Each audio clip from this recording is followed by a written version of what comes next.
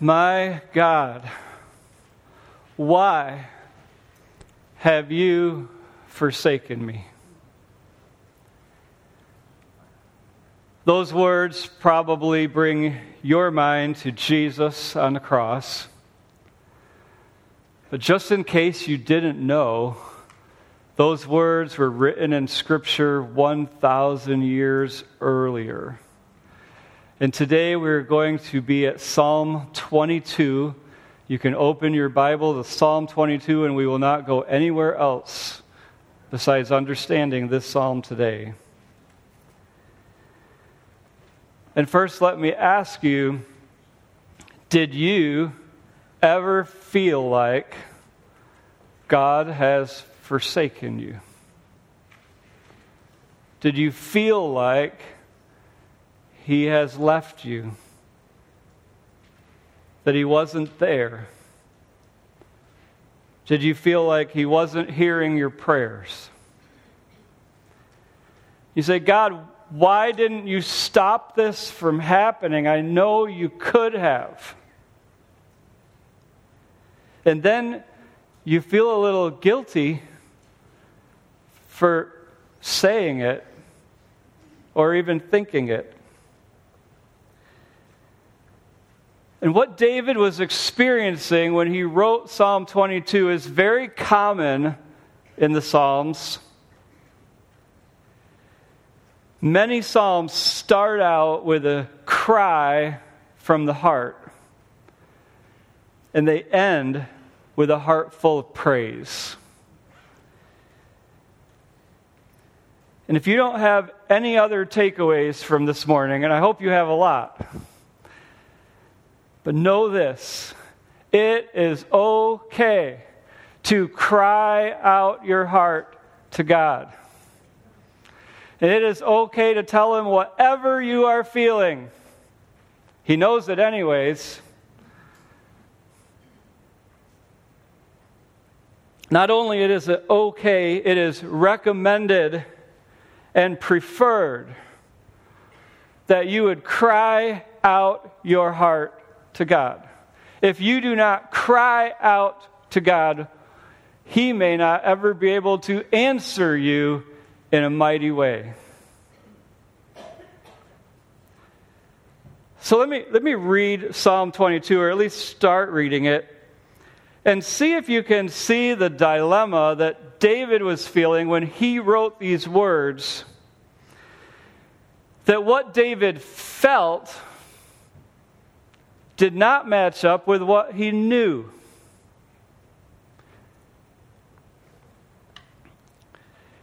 This is what he felt. My God, why have you forsaken me? Why are you so far from helping me and from the words of my groaning? Oh my God, I cry in the daytime, but you do not hear. And in the night season, I'm not silent. But, verse 3, He knows this, there's something different. He knows this, but you are holy, enthroned in the praises of Israel. Our fathers trusted in you. They trusted and you delivered them. They cried to you and were delivered. They trusted in you and were not ashamed. But what he felt was, but I am a worm and no man, a reproach of men, despised by the people. All those who see me ridicule me. They shoot out the lip. They shake their head. They say, he trusted in the Lord, let him rescue him. Let him deliver him since he delights in him. But it doesn't make sense, because what he knows is, but you are he who took me out of the womb. You made me trust while on my mother's breast. I was cast upon you from birth. From my mother's womb you have been my God. Be not far from me, for trouble is near, for there is none to help.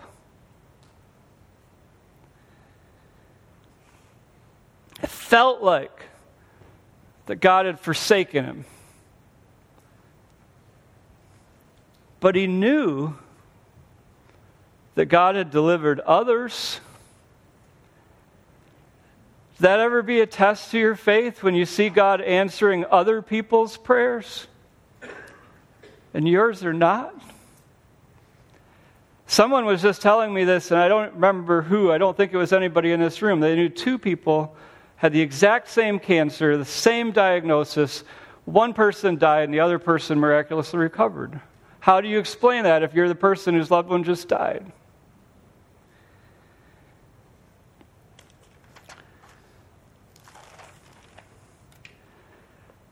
David felt like his trust in God was only leaving him open to ridicule. And yet he knew that God had been faithful to him since he was born. I could picture David singing a duet with CeCe Winans. For all my life, you have been faithful. For all my life, you have been so, so good. But then David would think, it's too painful to sing the rest of the psalm. And maybe David would revert back to this other song that was played a lot a few years ago. I know you're good, but this don't feel good right now. And I know you think of things I could never think about. It's hard to count it all joy, distracted by the noise, just trying to make sense of all your promises. Sometimes you've got to stop. Remember that you're God and I am not. And so David, out of that heart cry to God, wrote this psalm, and he said it to the tune of the mourning deer. Maybe it was a deer that was being hunted, I don't know. But you'll take notice of how many animals are used in the next section of this psalm. It's a poetic description of David's suffering. And I'm going to read verses 12 through 21. Many bulls have surrounded me. Strong bulls of Bashan have encircled me. They gape at me with their mouths like a raging and roaring lion. I am poured out like water, and all my bones are out of joint. My heart is like wax. It has melted within me. My strength is dried up like a shard of pottery, and my tongue clings to my jaws. You have brought me to the dust of death. For dogs have surrounded me. The congregation of the wicked has enclosed me. They pierced my hands and my feet. I can count all my bones. They look and stare at me. They divide my garments among them, and for my clothing they cast lots. But you, O Lord, do not be far from me. O my strength, hasten to help me. Deliver me from the sword, my precious life from the power of the dog. Save me from the lion's mouth and from the horns of the wild oxen. You have answered me. Notice the dogs, the lions, the wild oxen. Now, I know there's still some King James Version readers in this room. And so if you're reading that in the King James, it talks about from the horns of the unicorn. And so I just want to clarify that this unicorn that is mentioned in the Bible is not a little pony wrapped up in a rainbow that's pooping out Skittles. Okay. So that was not what would have been in David's mind, and it would not have been in the early English translators' mind either. Okay, so that's what we think of unicorn. But this unicorn was a 2,000-pound bull. In fact, in Julius Caesar's dictionary of animals, he described it as slightly inferior to the elephant. Okay, if you ever watched The Zookeeper's Wife, Hitler was trying to reorient this ancient animal back to life. The horns on this animal would remind you of a Texas Longhorn, except instead of standing out straight, they were aimed right at you as they were attacking you. So David feels like he is surrounded by dogs, roaring lions, and impaled on the horns of an angry bull. And then we have this phrase, "You have answered me." Now this is music. And so the tune that it was sung to is not inspired. Okay, so we don't know what tune it was, but it had. If this is an orchestra playing this song, it is crescendoing. It is all of the instruments. It is bold. It is loud. It is like, "Deliver me from the sword, my precious life, from the power of the dog. Save me from the lion's mouth and from the horns of the unicorn. You have answered me." And then just the flutes take over. "I will declare your name to my brothers in the assembly. I will praise you." There is a major change and shift from that point to the rest of the psalm. When I was working at 911, I got a phone call from a man who was in the Lake Weoyakopka. That's a real place in Polk County. He and his friend had somehow sunk their boat. And amazingly, they were wearing life jackets. And they were holding on to a floating gas tank. And 20 minutes of my life and their life was spent on the phone with each other. What they didn't know is that his wife had already seen what had happened and had already had responders on the way, but these men were in panic mode. "We're going to die out here. You don't understand what it's like. The waves don't stop." And the more I tried to reassure them, the more they tried to convince me what an urgent and desperate situation they were in. Now, before any government-owned boat could arrive there, firefighters were at the dock and went on a private vehicle boat out onto the water. And the guys that I was talking to in the water could see the boat leaving from the ramp. And I'm telling them to relax. Let the life jackets do their job. And it didn't work. They're passing us by. We're going to die out here. Tell them to turn left. So I type into the screen, "They say turn left." And the dispatcher tells the firefighter who has a handheld radio, "They say turn left." And then the dispatcher is at the front of the room, yells back to me at the back of the room, "They see them." And so I talk to the person in the phone and I say, "They see you." And I can't forget the exhale that I heard.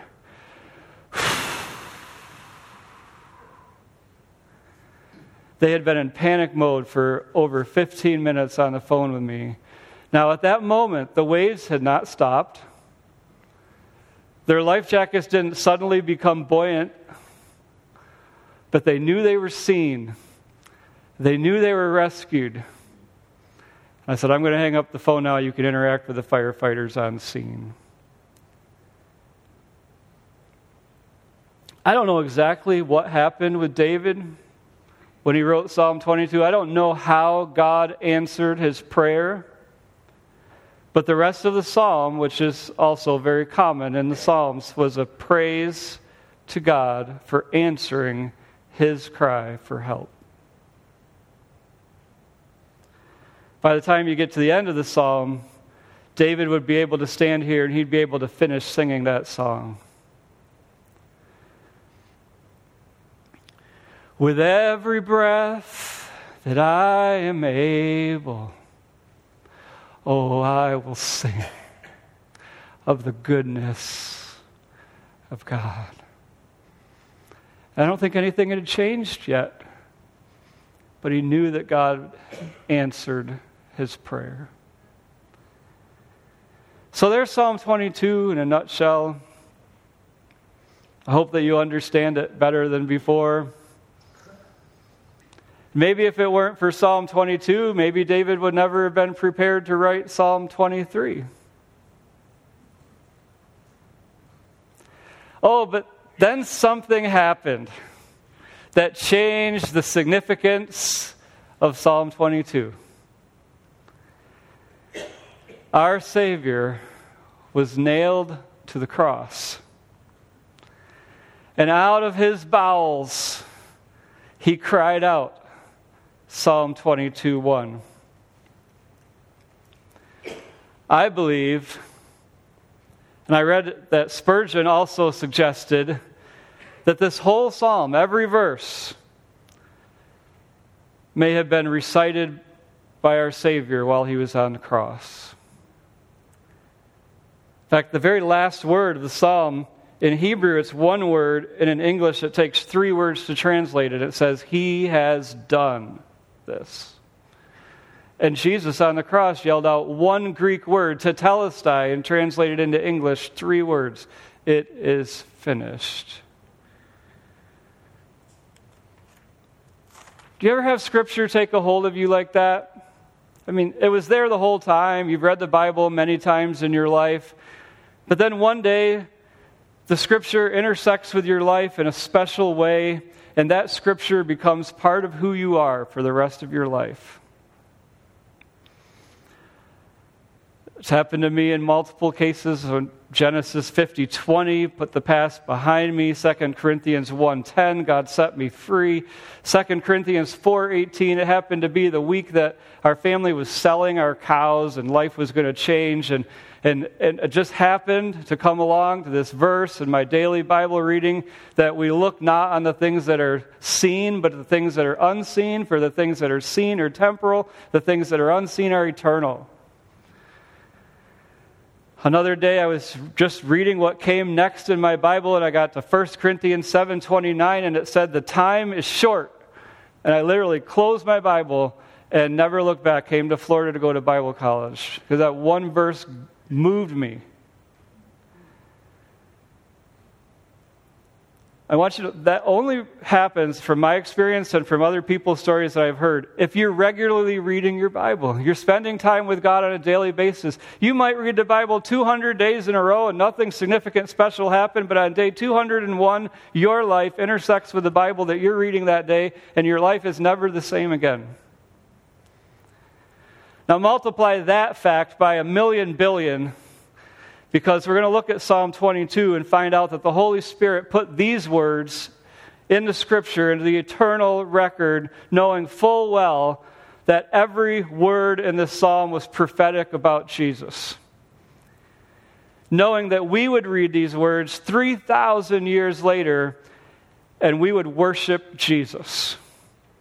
And that's what we're going to do for the rest of this worship hour.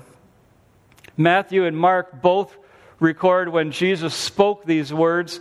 Those that were present at the cross were unable to determine what he was saying. Eloi, Eloi, lama sabachthani. And people taunted him, the dude's calling for Elijah or something. Why would Jesus cry out with a sense of abandonment?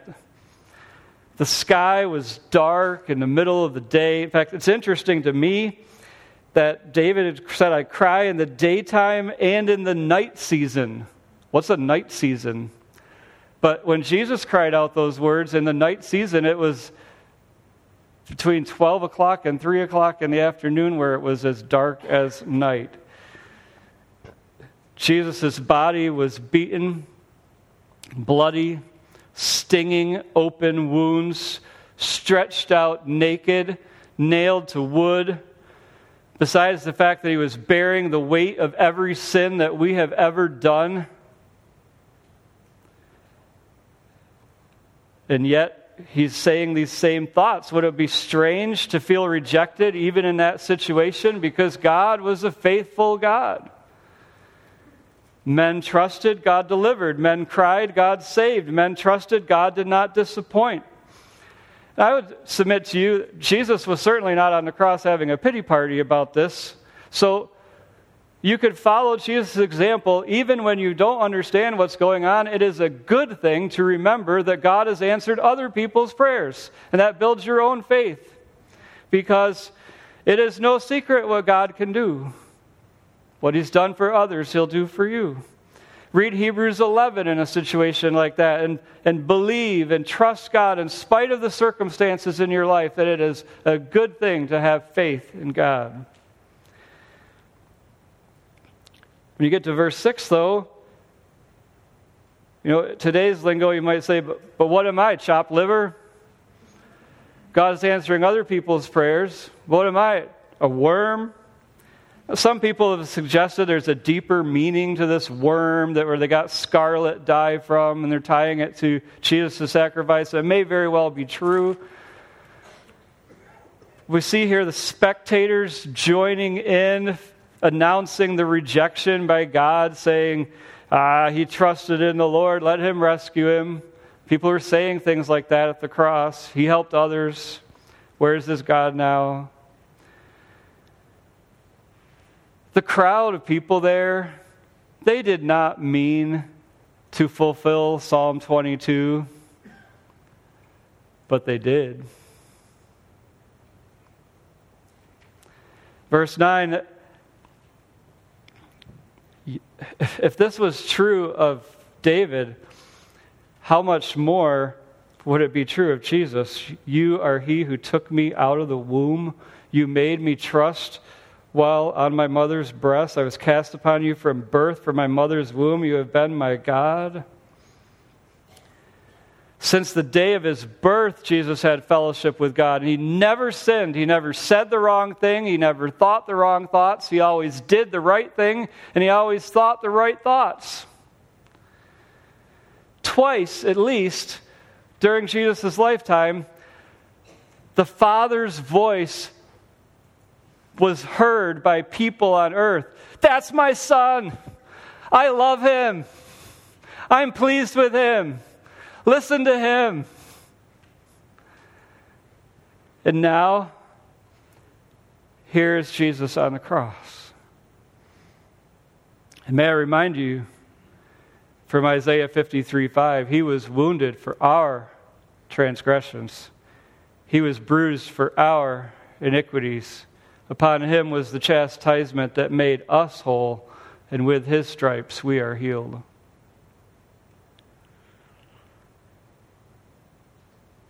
Verse 12 and 13, we see Jesus on the cross. Imagine being nailed to a post while dogs and bulls and lions are snarling at you. Jesus had told his enemies in Luke 22, this is your hour, the power of darkness. Verse 14 and 15, let me read it again. I am poured out like water, and all my bones are out of joint. My heart is like wax, it is melted within me. My strength is dried up like a potsherd, and my tongue clings to my jaws. You have brought me to the dust of death. That is a poetic description of exhaustion. You have never been as tired as Jesus was on that day.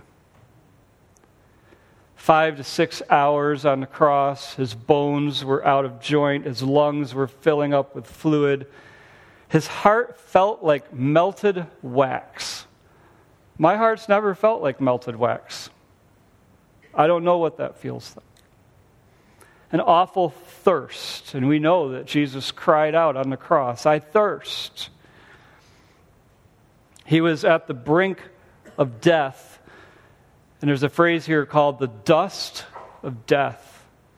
When Adam sinned, God had said, from dust you are, and to dust you shall return.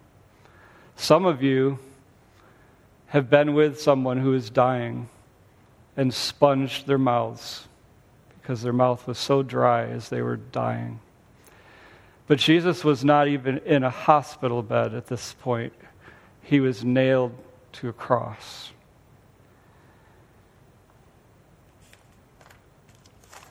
The description of the crucifixion displayed here in Psalm 22.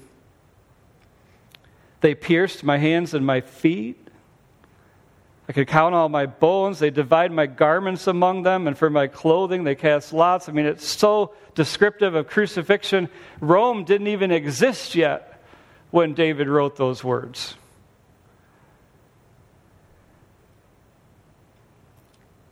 these Roman soldiers, and the Jews called the Romans dogs, so I don't know for sure if that would apply here, but the word is the dogs have surrounded me. They took Jesus' clothes and they gambled for them. Those Roman soldiers, they did not mean to fulfill Psalm 22, but they did.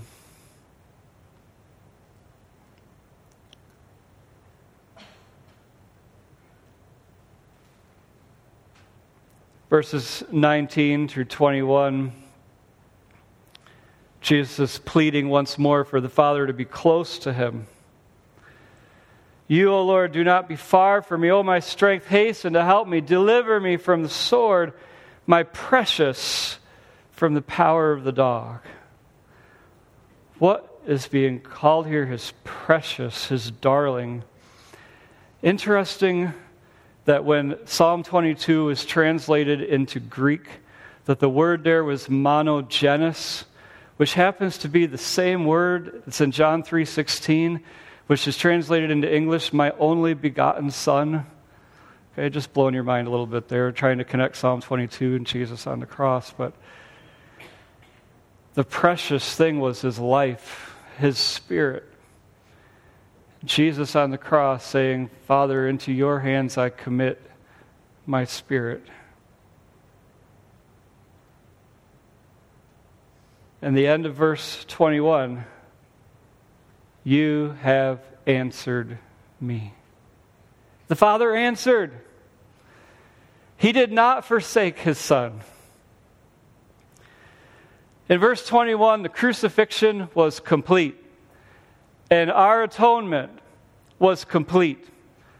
Our sins were paid for. But in verse 22, I will declare your name to my brothers. What happened here? And it's not only do we see the crucifixion described in Psalm 22, 1,000 years before it happened, but we also look ahead to the resurrection. And after the resurrection, Jesus appeared to his brothers. As far as I know, you can correct me on this later and don't look it up right now, but every time that Jesus appeared to anyone between the resurrection and the ascension, it was to believers. It was to the brothers. Regardless of whether that's the only people he appeared to, we definitely know that Jesus appeared to his brothers on multiple occasions. While he was on the cross, his brothers were on his mind. And what is he doing with his brothers in verse 22? I will declare your name to my brethren in the midst of the assembly. I will praise you.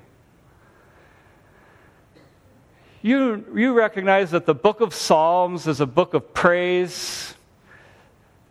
Big picture overall, you praise God through the Psalms. And yet when you start at Psalm 1:1, you never get to the word praise until this verse. And I don't know if it's a coincidence that there's 22 letters in the Hebrew alphabet and we're at chapter 22 and verse 22 and we get our first praise is at the resurrection of Jesus. Praising the name of God to his brothers. The same person who cried out, my God, why have you forsaken me? The same person whose tongue was stuck to his jaws and he was so thirsty. What happened? The resurrection. He did not stay dead. He died so our sins would be forgiven, and he lives so that we can live forever. And in verse 23 and 24, you who fear the Lord, praise him. Are you ready? People who fear the Lord, give me a hallelujah. Hallelujah. You meant to fulfill Psalm 22 right then. We're commanded to do it. Praise the Lord among the brethren.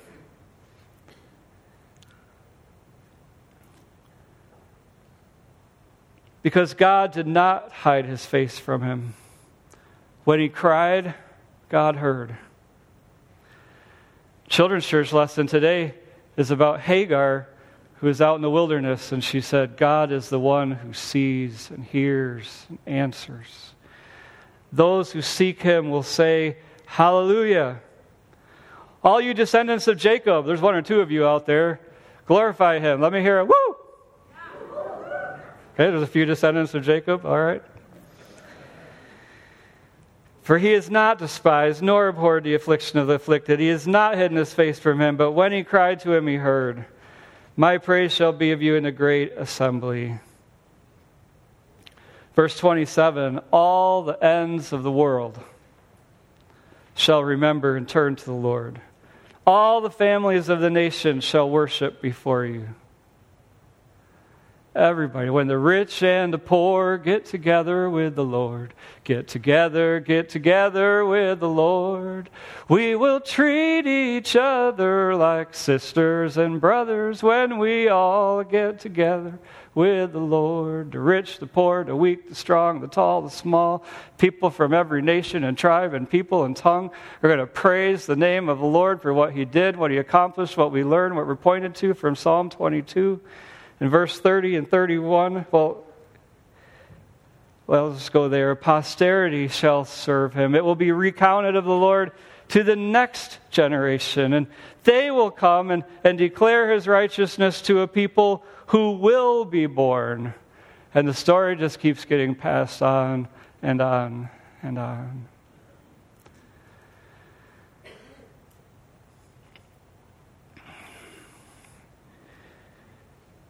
That he has done this.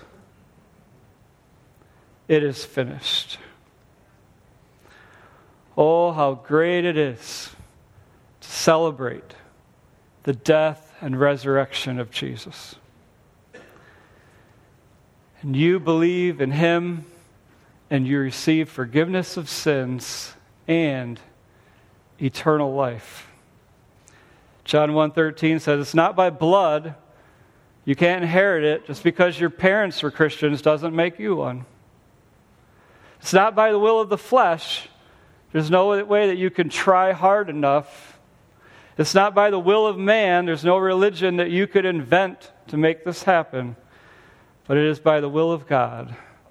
You believe, and Jesus saves.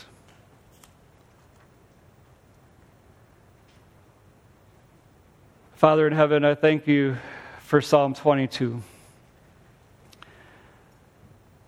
I thank you that we can learn to trust you no matter what. Learn that it's okay to cry our heart out to you and know that you hear even before our circumstances change. And I think about being able to open Psalm 22 and worship our Savior. Be reminded of what he went through, what he endured on the cross to pay for our sins. And rejoice in the resurrection as we gain the same appreciation that his disciples did when they saw him alive. Lord, I pray that our hearts would be changed by the reading of your word today. In the name of Jesus, amen.